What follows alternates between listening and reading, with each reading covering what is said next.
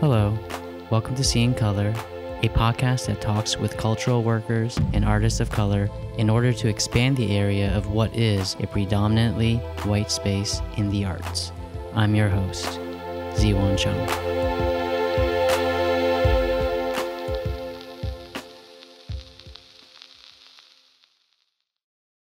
On this episode, I have the privilege of speaking with Devin Shimoyama, a wonderful artist and close friend. Devin grew up in Philadelphia and went to Penn State for his BFA before completing his MFA from Yale University in painting and printmaking in 2014. Upon graduating, Devin began teaching at Carnegie Mellon University, which is where I first met him. As an artist, Devin seeks to depict the Black queer male body as something that is both desirable and desirous. Devin has shown throughout the United States and is currently represented by the Buck Gallery in New York City. In this discussion, Devin talks about his experience at Yale, fan art, barbershops, and sci-fi and fantasy novels. His debut solo museum show at the Andy Warhol Museum, entitled Cry Baby, just opened last week and runs through until March 17th, 2019. If you are in Pittsburgh and have a chance, please go and see the show. I hope you enjoy this. Story, which was cool. I mean, he's rich enough to buy any of your paintings, right? Yeah, he's like, for sure. I mean, he like owns like a really nice house in Miami. Yeah. So right now I'm here with Devin Shimoyama in his studio on Carnegie Mellon's campus and surrounded by all these new paintings that's going to go into, sounds like 3 or 4 different places around the US, the world. Yeah. So some of them will be in the Warhol show. Some of them will be in London for Frieze. And then some of them will be in Chicago for Expo. Yeah.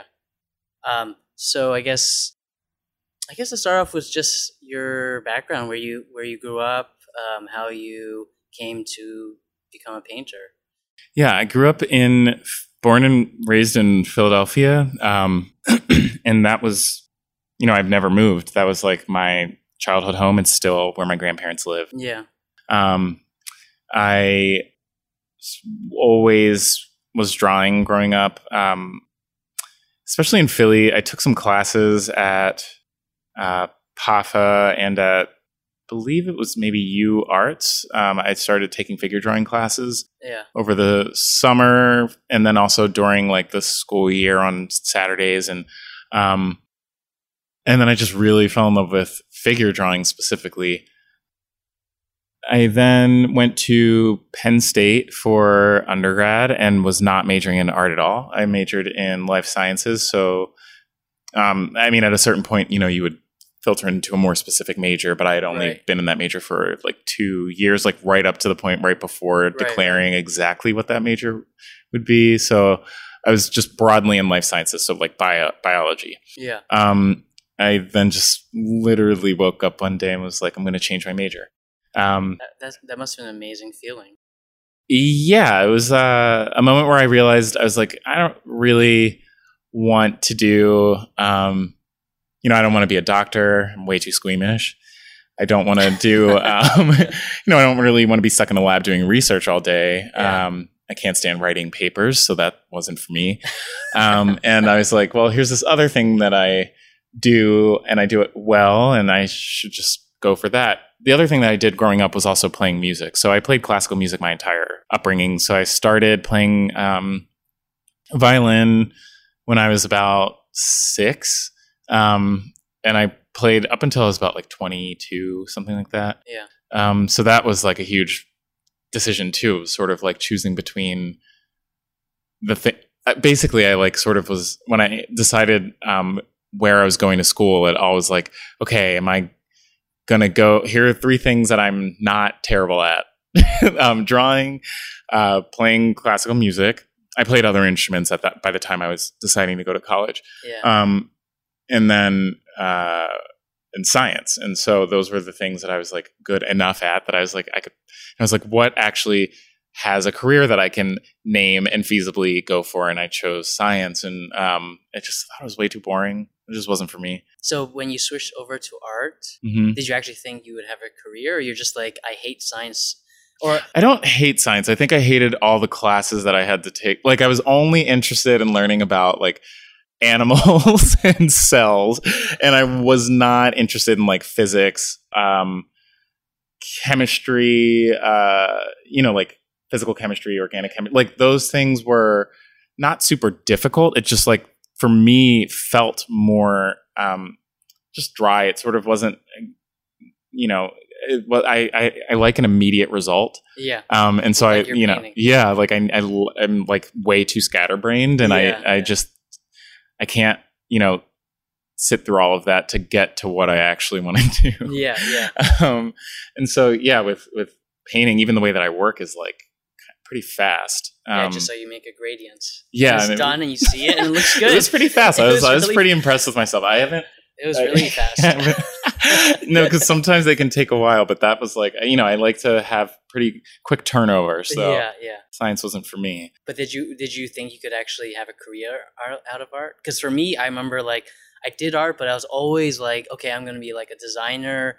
Like I didn't have any role models where I'm like, oh, here's this person who is an actual artist. You know what I mean? So that's why I had to wait for me a few years graduating before from undergrad before I would even say I'm an artist. Like if someone asked me what I was doing, I'd just say whatever my job was. So like I'm an SAT teacher, I'm a web developer, and then like I always was like, can I call myself an artist? And I'd never felt comfortable until like much later. It's funny. I never really so when I was growing up, I had a close family friend, my mom, one of her best friends, Shar, is an artist and has always been an artist, and not sort of participating in the same art network or circuit that I'm participating in now, but like Shar always made like incredible drawings and paintings, and was just an incredible technician. Like she can really just render something in its likeness, and I was always fascinated by that. And my whole life, like selling work and showing, and but just in a different capacity to what I'm doing. So I did see an artist growing up a lot of the time, for sure. But and my mom and Shar always were really, really supportive and pushing me towards that, towards making art, 'cause it was a passion of mine growing up. Yeah. And then when I changed my major to art, I knew that I was like, if I'm doing this, I'm going to be an artist, like, period. Right. That's full on 100%. And I was like, I don't know how I'm going to do that, but that's like what I'm always going to say that I'm doing, even if I'm working like 4 different jobs at the same time.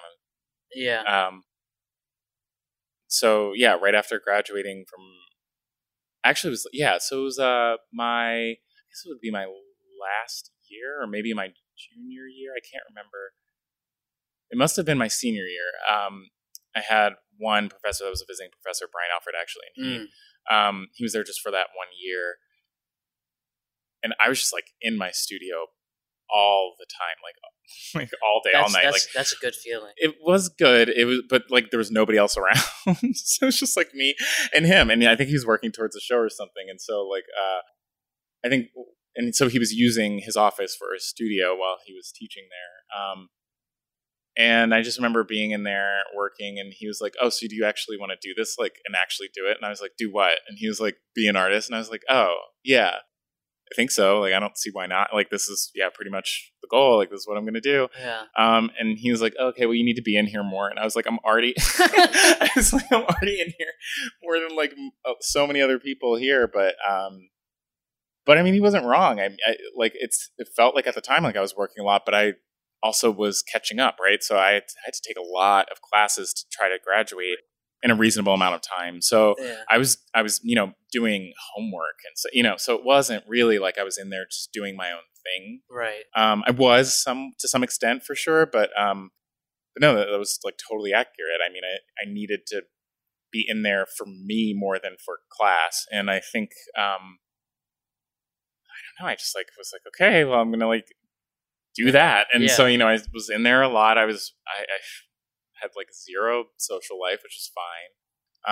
Most of my friends had graduated after that because I took an extra semester. So most of my peers like were gone. 19 out of the 25 of us graduated in one semester, and I should have been in that class. So I was like, well, I don't have any other friends, so I'm just gonna make work. And so, you know, then we cultivated a new group of people in the studios, and it was awesome because we were all just like working all the time, and it was great.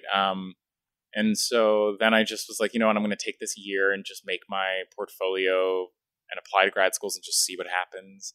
I think a lot of people were like, oh, you'll probably have to apply a couple times, so you should just do it now. And I did. How'd you feel about that? When people said that? Yeah. I felt like they were telling the truth.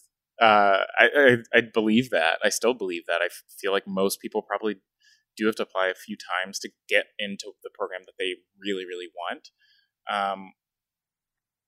I think that's the case for a lot of people, I'm sure.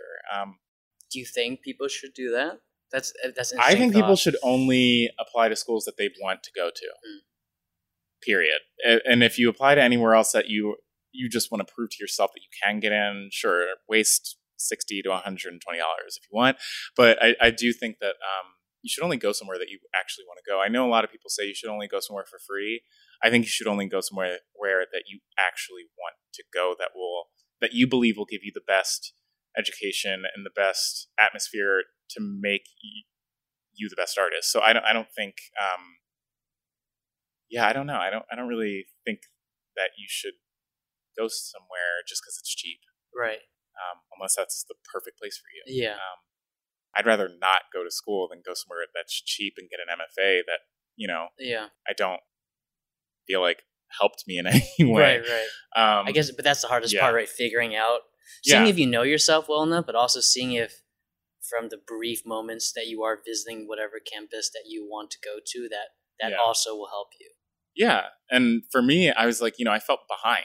I didn't go to a school that really showed me what it was like in the actual art world. You know, Penn State was great because I got plenty of attention. I got plenty of great feedback and one-on-one time with my professors, which was amazing. And but I didn't really, you know, it's far from New York, and it doesn't feel anything even close to New York or the art world, and there's no art market there. So it, you know, I felt like I was a little bit behind in that way. So I knew that I needed to go to somewhere either in proximity of a major city that does have an art market, or just a top program that has access to contemporary artists that are currently showing and working and all of in that sphere. So I only applied to schools with people like that.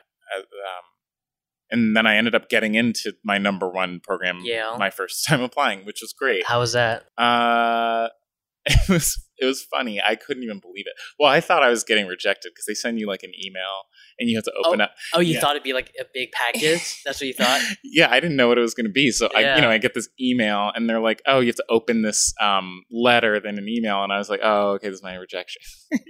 You know, because you see on like in movies and stuff, you know, people get this like, you either get a small envelope or you get a big big envelope, right? And I was like, oh, I got an email. It's like, it was for sure, this is it. I just always assume I'm rejected. Yeah. Well, I had gotten quite a few rejections. I got into 2 other programs, but I got rejected from the other ones that I really thought like I would go to other than Yale. And I was like, oh, if I got rejected from these ones, I'm definitely not getting into Yale, you know? Yeah. And so it's just like who knows? You just never know. I know. But I got in and I was like, well, I'm going to go. So I went there and it was a culture shock for sure. I definitely was behind. I felt like it was really good for me. I was in a period of exponential growth and so it just like really helped me figure out where I wanted to go with painting and art in general, expanding beyond painting. I started doing a few sculptural things while I was there. I did a short film in collaboration with two of my classmates. I did, installation stuff. I started to do a lot more outside of painting as well. So that was really great. I mean, when you were telling me about your experience, I think when I was TAing for you, I remember just the way you were describing it seemed really unique, at least your education, in the sense that you had access, and you and your peers had access to all these successful painters who are telling you how to paint in very different ways.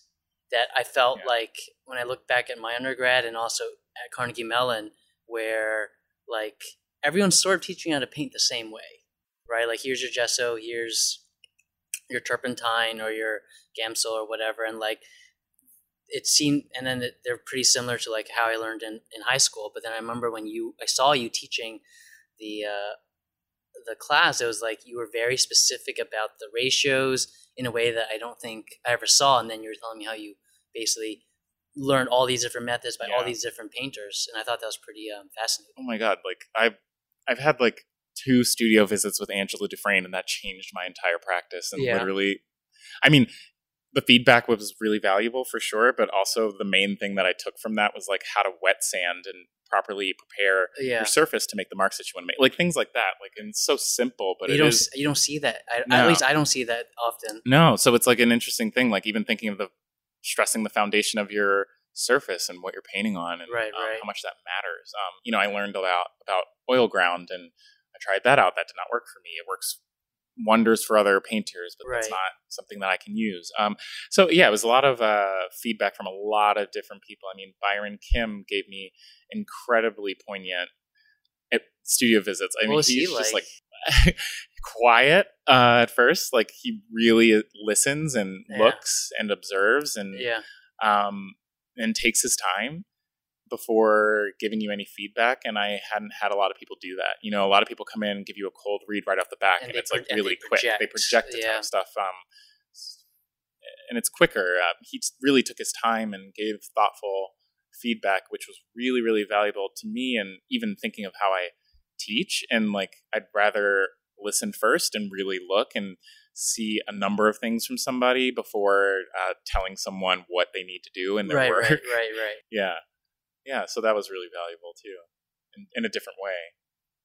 But was he one of your advisors, or is a student? No, so the way that the program is sort of like set up is like there's so many visiting lecturers or just people that are just there dedicated to the grad program that come in 3 to 6 times in the semester and visit with people. So just a critic, So he was just a visiting critic, and he would come to a certain number of the pit crits that we would have there, and then he would also do studio visits with all of the grads. Right. As did people like Josephine Halverson. Micheline Thomas was a core critic while I was there. Angela Dufresne, even people like Fang Bui, which was great. Wide range of people that like I never would have thought I'd have a chance to interact with these people, let alone have them talk about my work one-on-one. It's mind-boggling. Yeah. And then from Yale, you immediately got a teaching gig, right? Yeah, that was my life has been a sequence of really great timing, and always making me the youngest wherever I'm going. But so coming out of grad school, I applied to residencies, I applied to teaching jobs, and I applied to jobs, right? So I was like, okay. Well, no, this was the only teaching job I applied to. Oh, really? Yeah. You're like 1 for 1. Yeah. I applied to mostly residencies and jobs. The teaching, it came up late. Like, it was like Did you envision yourself as a teacher? I went to grad school to teach. Like, I knew I wanted to teach. So that was like definitely goal. I just didn't anticipate being 24 and teaching. And younger than all the grad students. Yeah, it's weird. I remember just like, wow, like this person's killing it.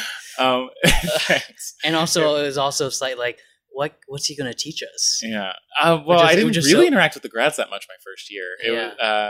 But no, it was like this weird thing where I just applied. This job popped up. A friend of mine in grad school was like, "Oh, hey, this girl that I know is leaving her position at CMU to go get a tenure track job. And there's this 1-year gig opening up. And I was like, okay, I'll just apply just to see, because I have everything to apply already. So I might as well. Right. And then I got the job, and it was a better deal than taking any residency. I get insurance, I get more money, and it's it just was like a better deal. I still get a studio. Yeah.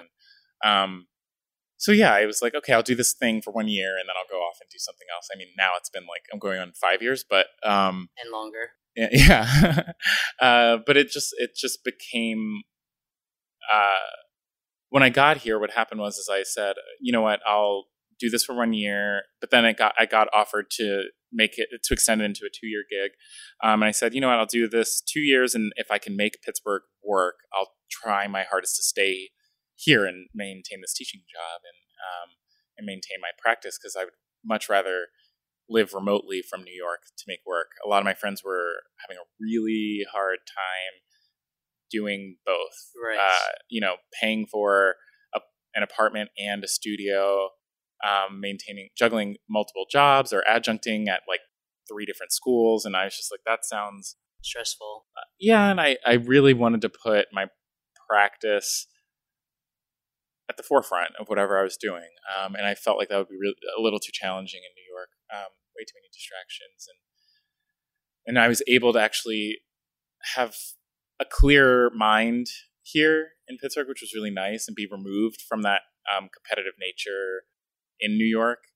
And I could just make work and not feel like I was constantly, I don't know, just like looking at work and comparing myself to it, or I don't know, being way too aware of what all of my peers are doing. Right. I'm already aware enough of it through, social media and all of that. So I was like, I can't even imagine like being immersed in it full force. So yeah, I just was able to do that remotely, and it worked out. One thing that I've always wondered though, is do you think you'd be able to do that if you say hadn't gone to Yale? Because I'm just thinking question. Like, because I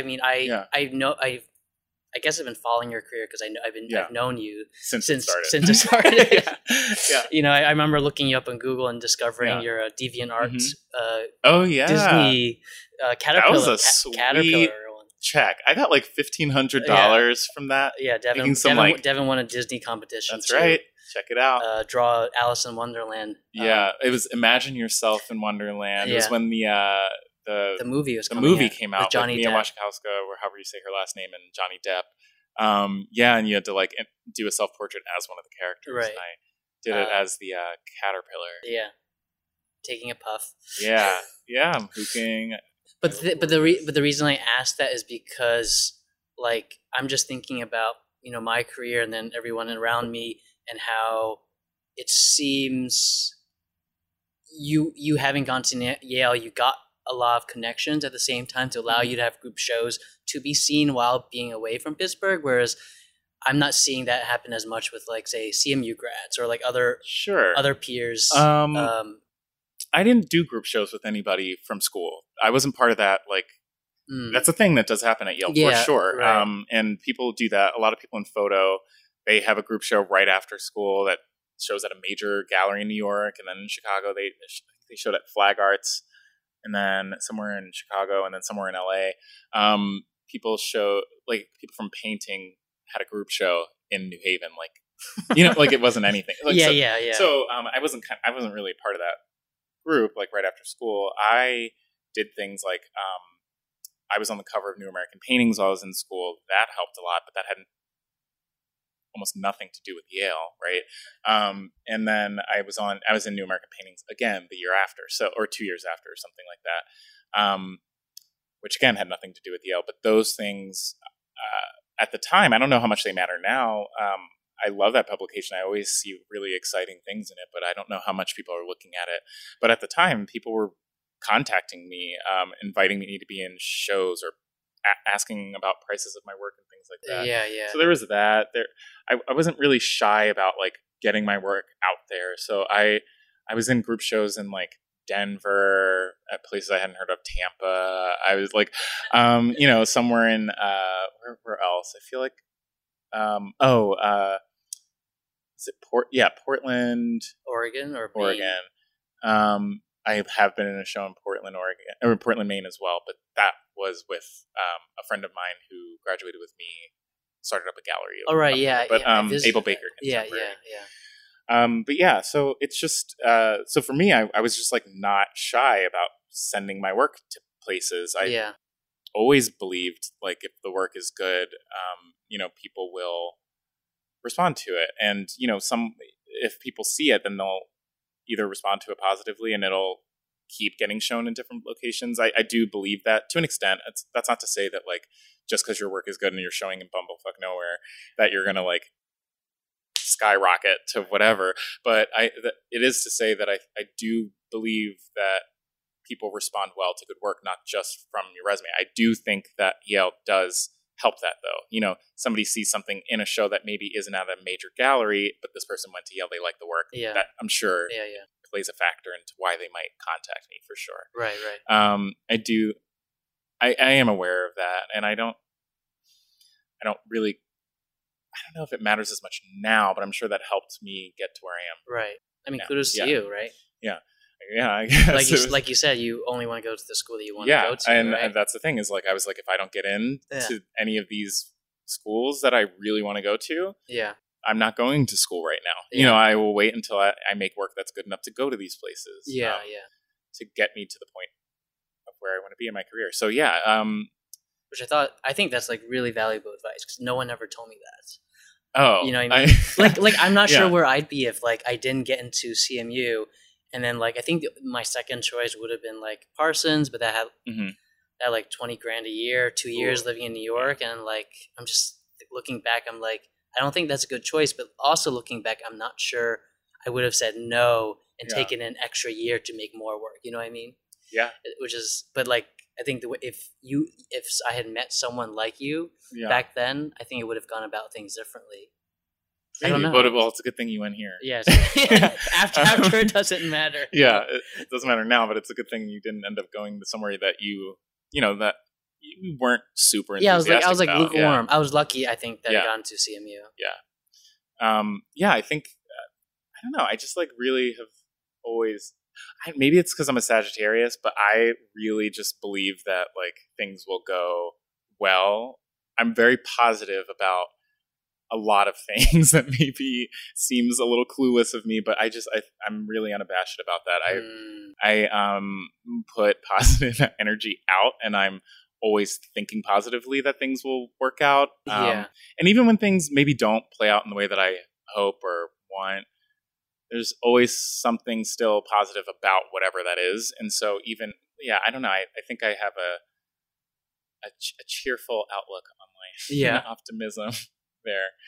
Yeah. I think I'm like that, but also when I'm striving for something, I think I'm not going to get it. So it's not like I don't think it's like not positive, but I'm just going to assume I'm not going to get it.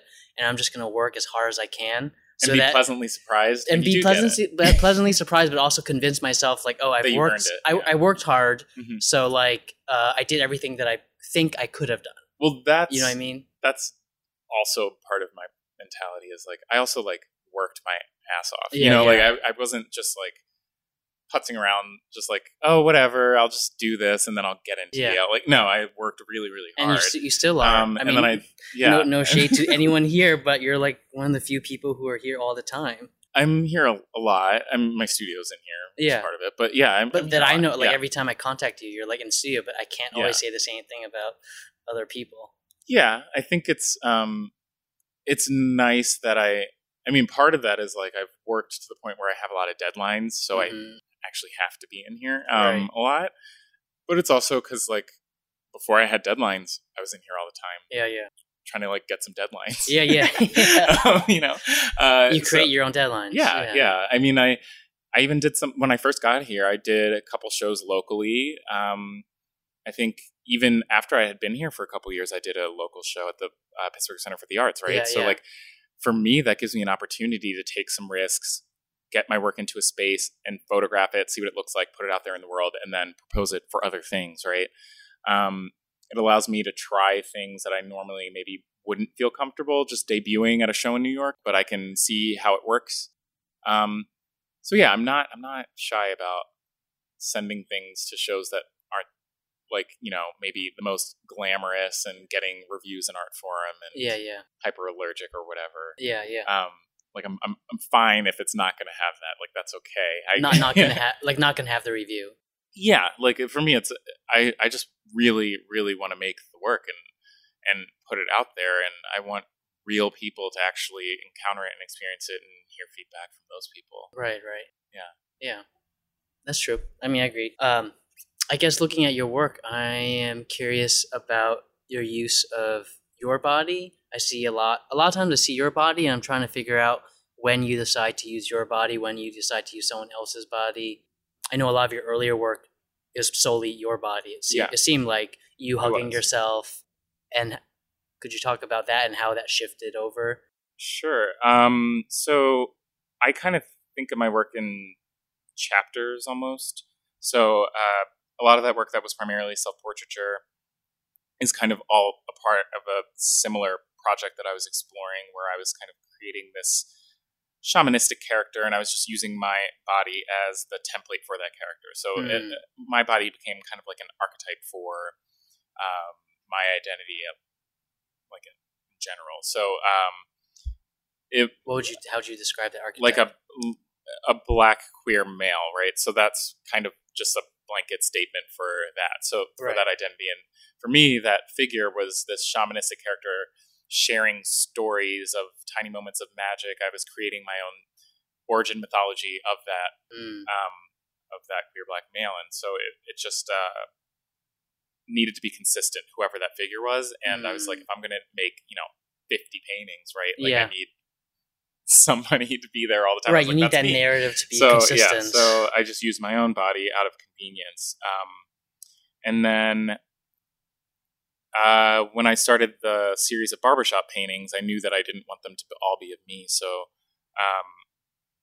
I started making portraits of other individuals. Generally, though, they are kind of fictional people. They're not quite specifically anybody. They found images? Images that I kind of alter the features, change the haircut that they have, or things like that. Like I might make someone's nose a little bit wider and make their lips use somebody else's mouth, or things like that. And so it became, again, like it's not about specifically that individual, but it's more about the culture of the Black barbershop at large. And so I'm not so interested in those individuals. I have had people write about that work and make assumptions that all of them share my identity. I think people love to... Like they're all Black gay men. Yeah. And not all of them are even men. Right. Some of them are... there's a couple that are queer women or masculine-appearing women. Some of them are... I mean, most of them aren't even real people necessarily, because, again, I alter a lot of their features. So I don't know what their identities are. Some of them are real people, I'm sure, because I drew it from a found image, but I don't know that person. I don't want to project that onto anybody. I think it's a lot of, maybe it's just the culture of like what is happening right now in the art world. People are totally fascinated by someone's identity before they are fascinated by the work itself. Like I feel like they're... The artist, you mean? Yeah, they're more fascinated by the artist's identity than they are by the work itself. And I think that people like to project a number of things into the work that I'm not necessarily putting into it. I mean, it's certainly there. It's through my lens, but that's not like what I'm depicting necessarily. Right. I'm certainly queering the barbershop through those paintings, but I'm not depicting queer people necessarily. I don't know. Right.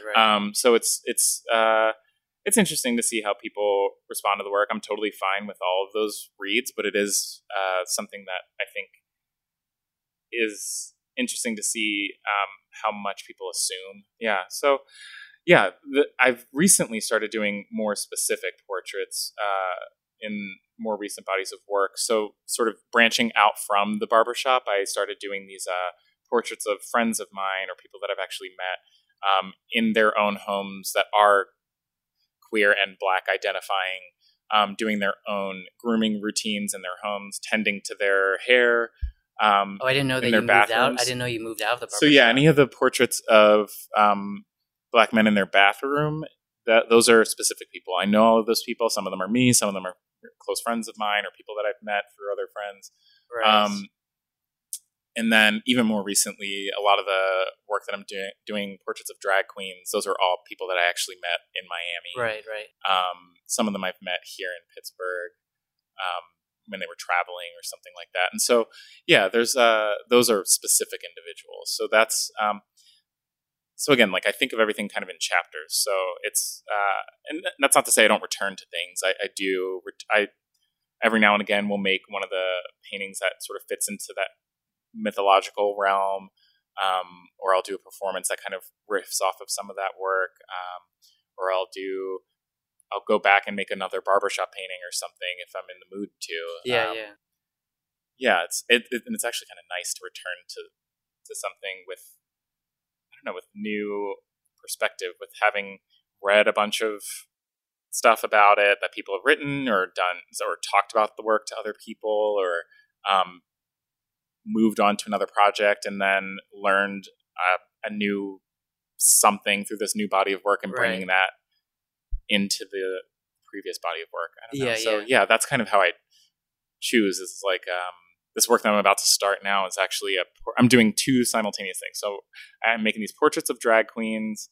I'm thinking of them more as like fan art in a way. Have you started one as a drag queen? Yeah. So these two over here, there's this bodybuilder drag queen in Miami that I met, Miss Toto. I have a portrait of her. She's going to be actually coming to perform on opening night of my show at the Warhol. Awesome. Which will be awesome. She'll get to see the piece in person too, which is great. I'm doing another portrait of a friend of hers that's a drag queen also from Miami, Sensitive Black Hottie. I love that name. Yeah, I know. It's a good one. Yeah, so it's just, there's a number of them that I'll be making portraits of, and I think of them as like fan art for me. And I kind of love putting these performers in this pedestal and putting them into this space and forcing people to look at them that maybe normally would not attend a drag show in those venues. Right, but maybe we'll hang a beautiful portrait of them in their home. I don't know. So it's, I kind of, so those are kind of fan art for me. So that's like a different chapter. I love how you call them fan art. Yeah, the thing is like, I love stuff that's tacky. I think there's something really beautiful about it. I have on my desk here a gorgeous rhinestoned hat that I got in Miami. That's super tacky, touristy. Stuff that you get at South Beach. Yeah. But there's something really beautiful about the tacky, this sort of like faux, it's like, it's feigning expensive or luxury, Yeah. And underneath the right lighting conditions, anything can be a diamond, I think. On an Instagram photo, look an Instagram photo, yeah. So, people do it all the time in queer culture, drag culture, black culture. I mean, people are wearing fake Yeezys walking down the street, or fake gold chains. My whole life growing up, those like bamboo earrings, you can buy them all with like girls' names in cursive. And I love that stuff. Like, so for me, it's like this, there's authenticity and beauty in that, in the artifice and in the synthetic. And so I think of fan art as something that's also really beautiful. I mean, people are really passionate about the stuff that they're making. Those people, those celebrities, or those fictional characters. Yeah. And I'm so interested in fiction and dedicating so much time and effort into making that. People take that seriously, and I don't think that that's something that necessarily has to be taken lightly or looked down upon. So for me, I don't see any shame in fan art. So that's like one thing that I'm doing, and then the other body of work that I'm about to start is portraits of people, of Black men tending to their homes. I just became a homeowner, which is really exciting for me. So I saw a picture of a friend of mine, Michael, helping his grandmother gardening in her front yard, and I just thought there was something so sweet and in thinking of like Black people owning property and tending to their home or tending to their bodies, tending to whatever. And so I think that seeing Black people taking care of those things and owning something is really beautiful and important to me. Watching a lot of, growing up in Philly, watching a lot of those areas of Black-owned businesses or people living in certain neighborhoods that were predominantly Black or whatever, getting sort of erased, right? And so really trying to fossilize or encapsulate those moments of Black people owning something and tending to it and taking care of it and beautifying something, I think is this next chapter of work that I'm focusing on. Yeah, owning something's super important. Yeah. I feel like, because it creates a foundation for everything else. Yeah. You know? Regarding things that you read, I'm just curious, what are some of the books and things that you read that helps influence the work that you make? Yeah. So I read a lot of predominantly fiction, predominantly like sci-fi, science fantasy, speculative fiction, There's epic like fantasy novels. There's definitely a magical realism to your paintings. For sure. And all of that is like, I love Samuel Delany. I love Octavia Butler, Audre Lorde. But then I also love really nerdy sci-fi fantasy, like Brandon Sanderson. I mean, is like kind of a classic. I mean, he's a huge name in epic fantasy right now. The Wheel of Time series. I read the Stormlight Archives. I've read Brandon Sanderson's other series, the Mistborn series, and it's interesting to think back on my my experiences taking science courses and things like that, and seeing how that alchemy and all of that kind of is a really wonderful and smart way to root magic in, or to create a world of magic rooted in something that is real, or something that we can understand. I think that makes magic even more believable, is when you can actually tether it to something in science or in our actual world, in our day-to-day experiences. And so I think that Brandon Sanderson does that really well. I recently read a book by this African writer. I forget her name off the top of my head, but the name of the book is called Who Fears Death? And it's an epic fantasy novel that is rooted in certain traditions in, I believe, West Africa. And so, it deals with certain magic that they actually, certain religions there do still believe in. And then also it's rooted in some historical events. It similarly to like how Game of Thrones, a lot of those wars are rooted in actual historical events. So, this book, Who Fears Death, is incredible. I mean, it talks about clitoral circumcision and that allowing access to these magical experiences and powers, and it talks about certain types of skin tone and how there's a certain social hierarchy, of course, there that exists, and it's a really, really fascinating way to root magic in something that's not science based, but actually based more in like socio-political issues. It's really amazing. Yeah. I should read that. It's really good. You should definitely read it. Well, no, I mean, just like, because both of us, we think about a lot about skin color, right, in our works. Oh, and you should also read N.K. Jemisin's books. I mean, she has I think 2 trilogies out that are epic fantasy, and she's a Black author that is, she's won quite a few awards recently. The way she also thinks of magic is sort of tethered more to natural disasters, so like earthquakes. It's fascinating to see how people like sort of, use different systems to create, to do world building. It's really great. And so how do you think those books directly affect your painting, or sort of indirectly, where you just read and you kind of let the feeling of it wash over into your painting? Probably more indirectly than anything. A lot of the time when I'm reading these, sometimes I go back and forth between reading the physical book and listening to it in the studio. So sometimes it's just like I have a very clear vision of the colors of something or how something feels, and that might come into the painting in some capacity. There's this one fantasy series. What's it called? Oh, they have a TV show now for it. The Magicians. And it's just like, it's kind of like Chronicles of Narnia meets Harry Potter, but for adults. Like it's like if Chuck Palahniuk, the guy who wrote Fight Club, wrote like a fan fiction version of those two books together. You know what I mean? Like it's super cheesy, but also like kind of great, and in its own way, it's. And you're recommending the TV show or the book? I haven't watched the TV show. I watched like an episode of it. I don't know about that, so I don't want to suggest that. I'd say go for it if you want. Yeah. It's on the Sci-Fi Channel, but it's got multiple seasons, so someone's watching it. But yeah, I would say read the book if you want. I mean, it's easy reading. It's not the most inventive, but it is fun for sure.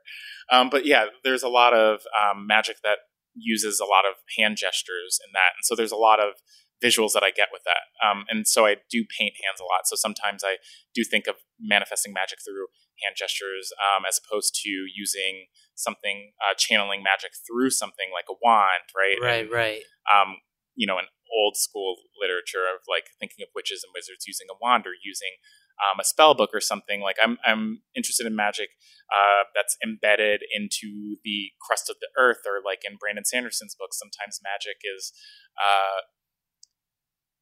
in everything, is in like, if you're feeling really anxious, people can see it. There's like a physiological something that actually is visible that happens when you feel glorified or when you feel really angry. People can actually visibly see feel that energy. Not just feel it, but literally see it. It has a color, it has a shape, it has a motion to it. So I'm interested in all of those little things. So yeah, it certainly comes into the painting. I don't know if it comes into necessarily the I don't like make fan art of those moments necessarily that explicitly, but I do think it comes into the work. More explicitly that comes into the work is like folklore or like fairy tales, that type of stuff. I definitely take more directly from. Like books about folklore and fairy tales. Yeah, so looking at different folklore from the Caribbean, or folklore from, or fairy tales from, like looking at like Grimm's fairy tales, and then backtracking where those fairy tales were even originating from. So yeah, understanding the sort of dark history of fairy tales and folklore, and how those stories had a real function, I think. So even thinking of like the origin mythology that I was mentioning before makes more sense to me to lean more towards fairy tales and folklore and less towards epic fantasy. I think folklore is rooted more in, telling you a cautionary tale, right? Or saying something hopeful, or how to do something, or the effects of a, cause B, and like this is like, do not do this, or so I think that those affect more directly. So like for me, I think a lot about fairy tales and the sort of like fantastical landscape of like just the woods is fantasy, right? Or like the sky, or like the mountains. Like, that's magic. It's very simple. Like I love that like pared down simplistic view of like magic, or like a lot of my paintings have teardrops, they're crying, bodily fluids having magic. Thinking about like Greek mythology and like that type of magic. Right. So it seems like you're pulling from both, I guess in both ways, the past and the present, right? Yeah. The past, the mythology, and these sci-fi books. Yeah. But yeah, interestingly enough, your paintings seem to, I guess they exist in both ways. The figures are almost like the future, but the symbolism seems to reference more the past. Yeah. The snakes, the teardrops, Yeah, I haven't made any new creatures yet. I don't know, maybe that'll happen someday where I make up some animals or something, or some fantastic beasts. Would you put yourself in a sci-fi situation or no? Sci-fi's trickier for me. I'm not as, I don't know, there's something about painting something that fits into a sci-fi realm to me that would be cold feeling. I don't know. Sci-fi, like, I love sci-fi. I love watching sci-fi, but I love painting things that are a little more organic than that and not super slick. Yeah. I like your paintings are so slick. They're not that slick. Oh, come on. I think they've got like lumpy edges on stuff. Like I like that kind of grittiness, or the like thinking of like a drag queen, right? Like underneath certain lighting, it looks super slick, but in the daytime, it's not like the most pristine of an edge. I think, but there's like things like Blade Runner and like whole genre of like sci-fi that isn't like Star Wars or isn't like 2001 Space Odyssey. Yeah, totally. I mean, even like thinking of like Octavia Butler, right? Like that's not necessarily spaceships and like all that, but kinesis and that kind of things, right? So I think, that stuff is interesting to me. I think it's just a little trickier. I'm interested in it. I just don't know how that would manifest in my paintings just yet. Right. Fantasy intrigues me a little bit more. I think because like, to me, there's simultaneously more of an innocence, but also a darkness to it. Whereas like sci-fi, I think is cold, and it's something about sci-fi that like, I don't know. There's like every time I watch something that's like sci-fi or read something that's sci-fi, it's heavily tethered to politics, war, or like I think I would need to do, if I were going to delve into sci-fi, I'd need to like create an entire world with so much specificity. I would almost like love to do something like that, but like maybe in a comic book or something like that. I only ask because to me it seems like a natural progression. I'm fascinated by sci-fi. I just don't know how that works you read yet. I don't know how that works in my paintings yet. Yeah. So you see, because I mean, like I guess your paintings do have a socio-political message, but I guess in your case, you're more interested in using the bodies versus the setting of it. Yeah. I haven't made a landscape painting or like a still life in so long. But I mean, I've always been more interested in the body, the figure. So I think for me, I can't really imagine doing a lot of world building and making paintings of just that as of right now. I'm not totally opposed to the idea. I'm not in that headspace right now. Yeah, that makes sense. But that would be cool. I mean, I'm totally fascinated. I would love to be able to like, I don't know, put on some like VR goggles and see what a painting of mine would look like. I don't want to see your paintings in VR. No, not in that actually. I'm just saying like someone could. Oh yeah. Tell me what my paintings are going to look like that don't have a figure in it. Like show me that. Yeah. Yeah.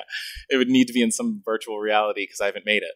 But I just need to. I would love to make some non-figurative paintings just to see what that would look like. I'm not there right now, but we'll see. It could happen. All right. And so this coming October, you got a solo show in the Warhol Museum. Mm-hmm. Which of those, what do you call it, those narratives are you going to show in the Warhol? So in that show, it's entitled Cry Baby. There's a comma there. Cry, comma, baby. The bodies of work that'll be in there, it ranges over the past about, like, I think the oldest work in there is maybe from 2013. Really? 14 maybe? 2014? I can't remember exactly. Which painting is that? Maybe it's 2014. It would be like I think it's I showed it here in Pittsburgh, actually, my first year here.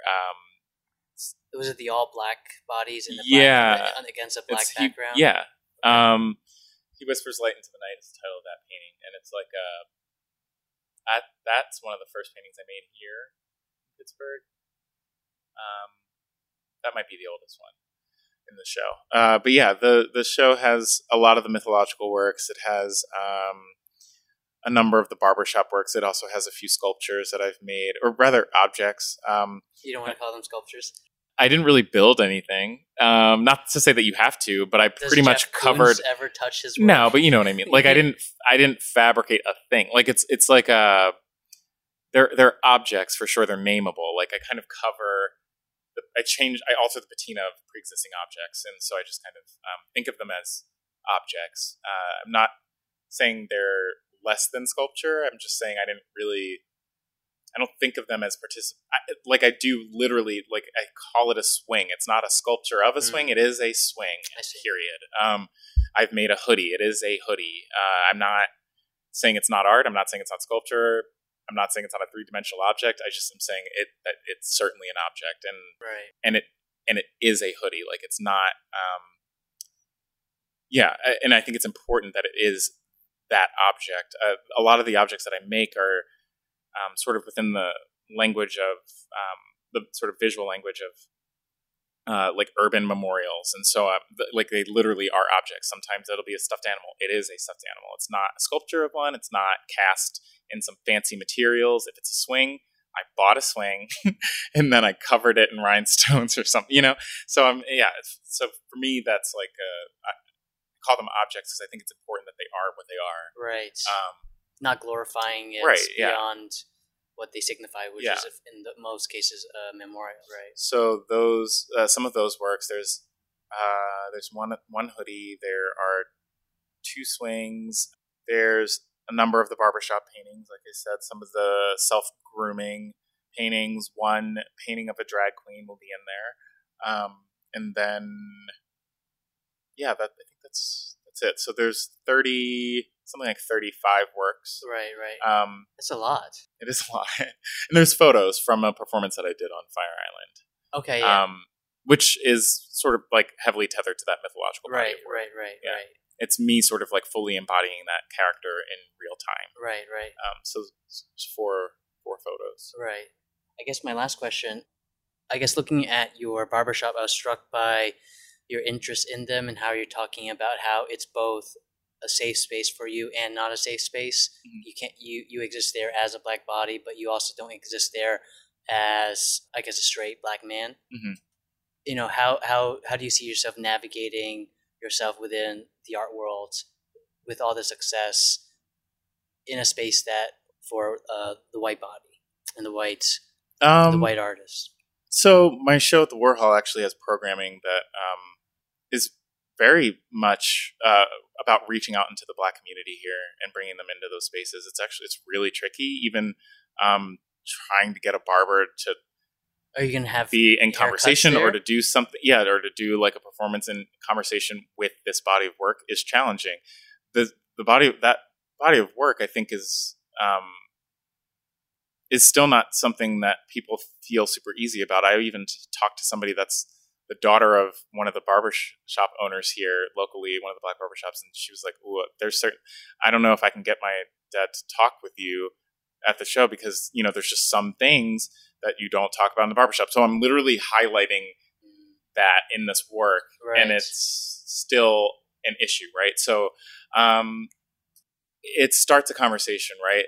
What I did when I made that work, which was really great, was it was almost like a call out to other people who identify similarly or who are open enough and interested in art that they would engage with it and ask questions, come to a talk of mine, or people who have shared experiences. And so bringing together a community of people like-minded in terms of like wanting to feel they are welcome in a space like that, right? Or that there is a space for them. So my goal with that work is not necessarily to change the mind of black barbers, right? Like, I mean, that would be great. I'm not saying that's not something that would be amazing, but that's a challenge that I don't know if that's something that, me making some paintings is going to do. Yeah. That's not to say that I don't try to engage in other things. Like, again, I have programming that is making an attempt at reaching out to these people, bringing them into these spaces, starting a conversation. That's all I can hope for. That's the best that I can hope for. And that's just like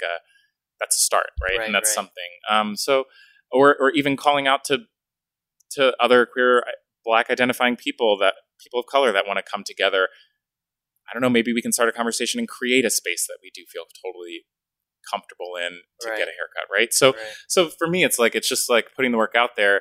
A lot of people do see it, whether it's through social media, whether it's through going to the museum, whether it's through whatever. Yeah. They see it, and hopefully it can start a dialogue. So that's, I think, the goal. Right. I think a lot of times when I would see a Black artist showing in a major museum or something, I'm going to go. So a lot of people, I look at who went to the Dina Lawson show here. A lot of Black people went. They weren't, necessarily super happy with maybe the didactics surrounding the work, but you get a Black audience, right? So I think that being visible and being in those white box spaces brings Black people to those spaces. So again, it will hopefully just start a conversation, allowing people to see themselves in a space in which they maybe normally don't feel super welcome. Right. What did you think about that Dina Lawson situation? I saw that show in 3 different locations. Yeah. So, in New York, it was great. Everybody's like, oh, it's great. And it's like the same work here. Yeah, yeah. But that's what everyone says. Yeah, it's the same work, but it's just like, it's all context, right? So now you're in Pittsburgh. It's a different landscape, different cultural landscape here. There's different things going on. There's a different relationship with the museum to the Black community here. Right, so right. You need a lot more didactics in that. You need to be way more generous with inviting Black people to come to the artist talk, right? Like I went to that, I found out about it from someone else. I didn't even know it was happening. I found out from somebody else that was like, oh, you're going to this, right? Yeah. And I was like, no, I had no idea this was going on. And I'm a Black artist working in Pittsburgh and nobody thought to tell me. Yeah, you would be a target audience. And then I go and then, there's some Black people there, but not enough, and then,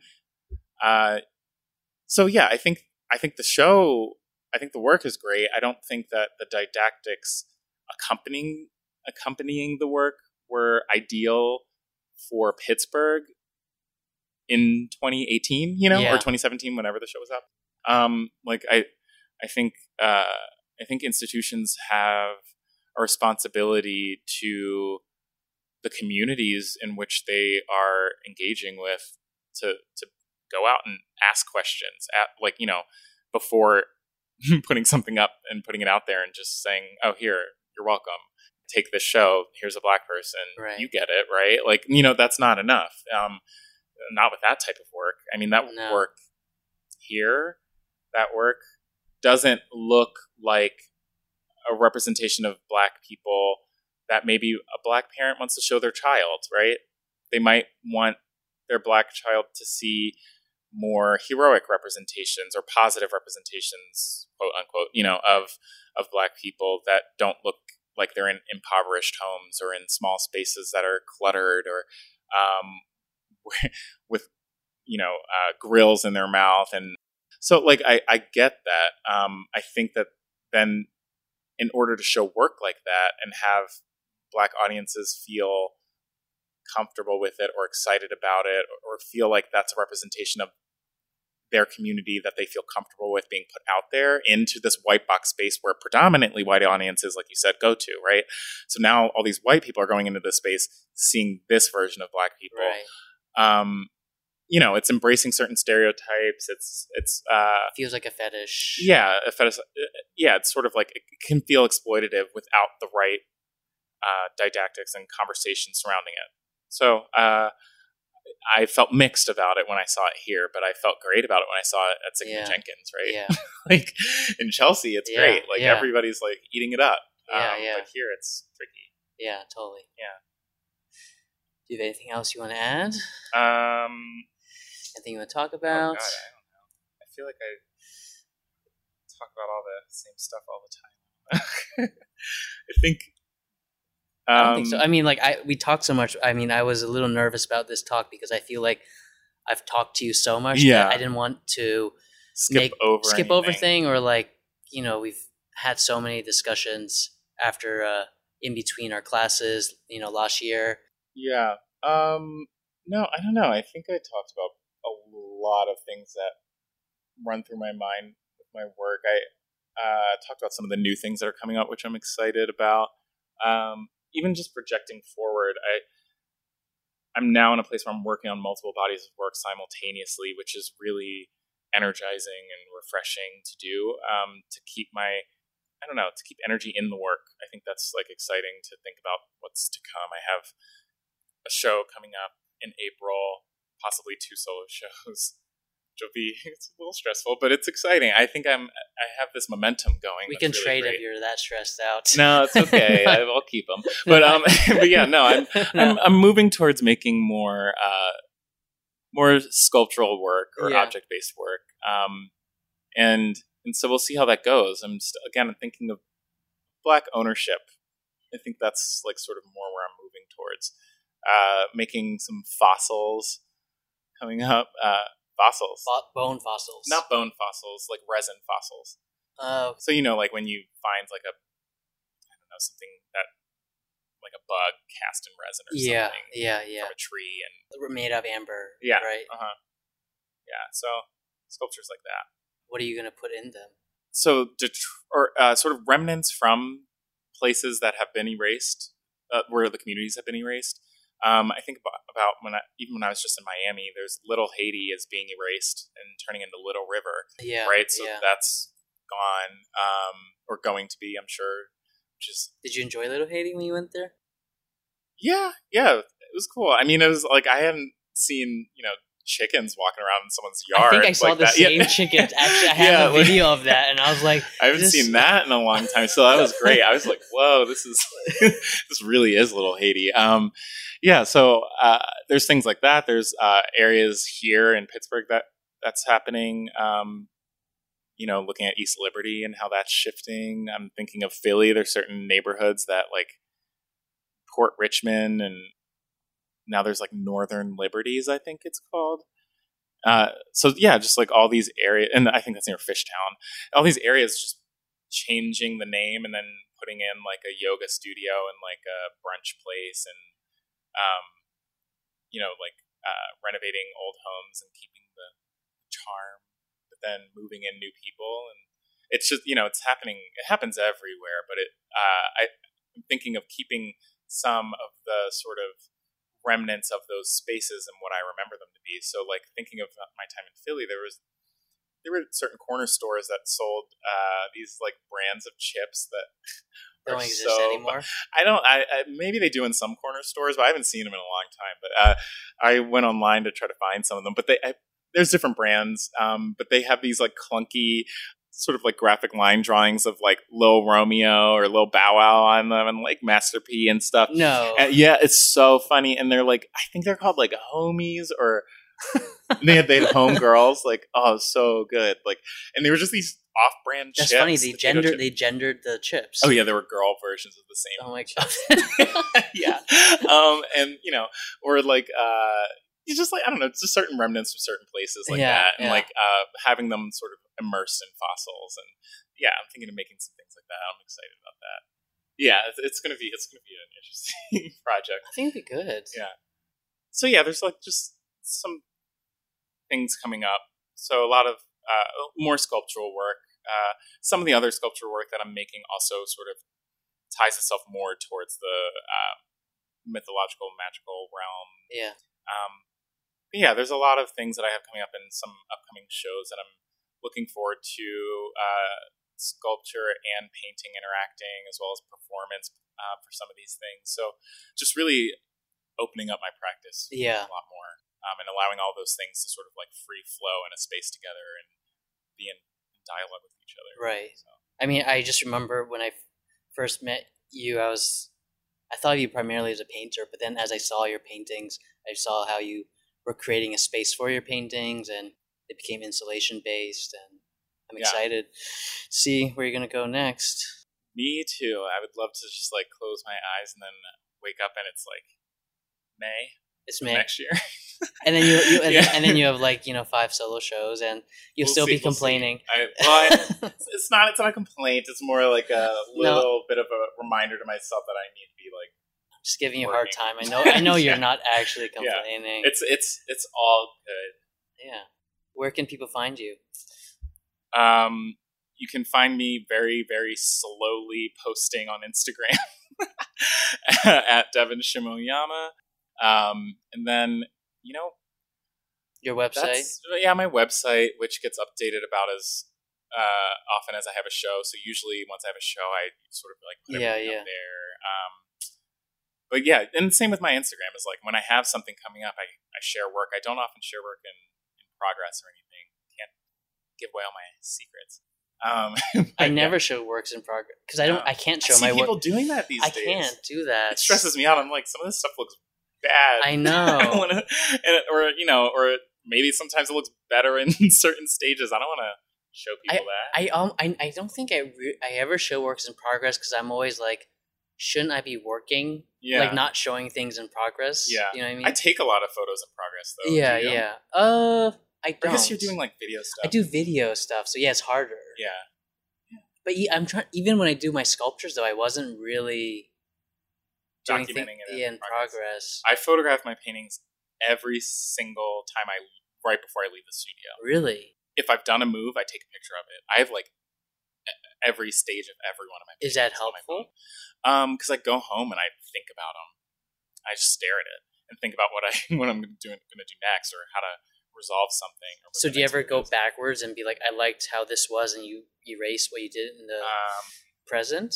My practice isn't really forgiving, so no, I can't really do that. So it's more like for the next painting. It's just more so like, oh, okay, I shouldn't have done that, or I did this. It's terrible. Yeah, it's so bad.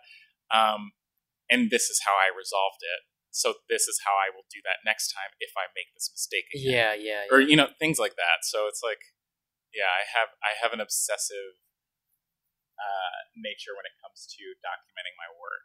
I document every single step of the way. It's weird. But it also works for you because you're also making so quickly. Yeah. Yeah, it's good for me to be looking at it all the time. Yeah. Yeah. So, I don't know. All right. Thank you, Devin. Yeah, thank you. Yeah.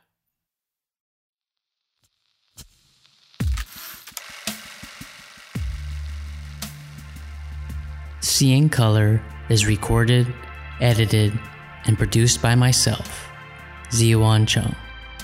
Original music by Alex Chow.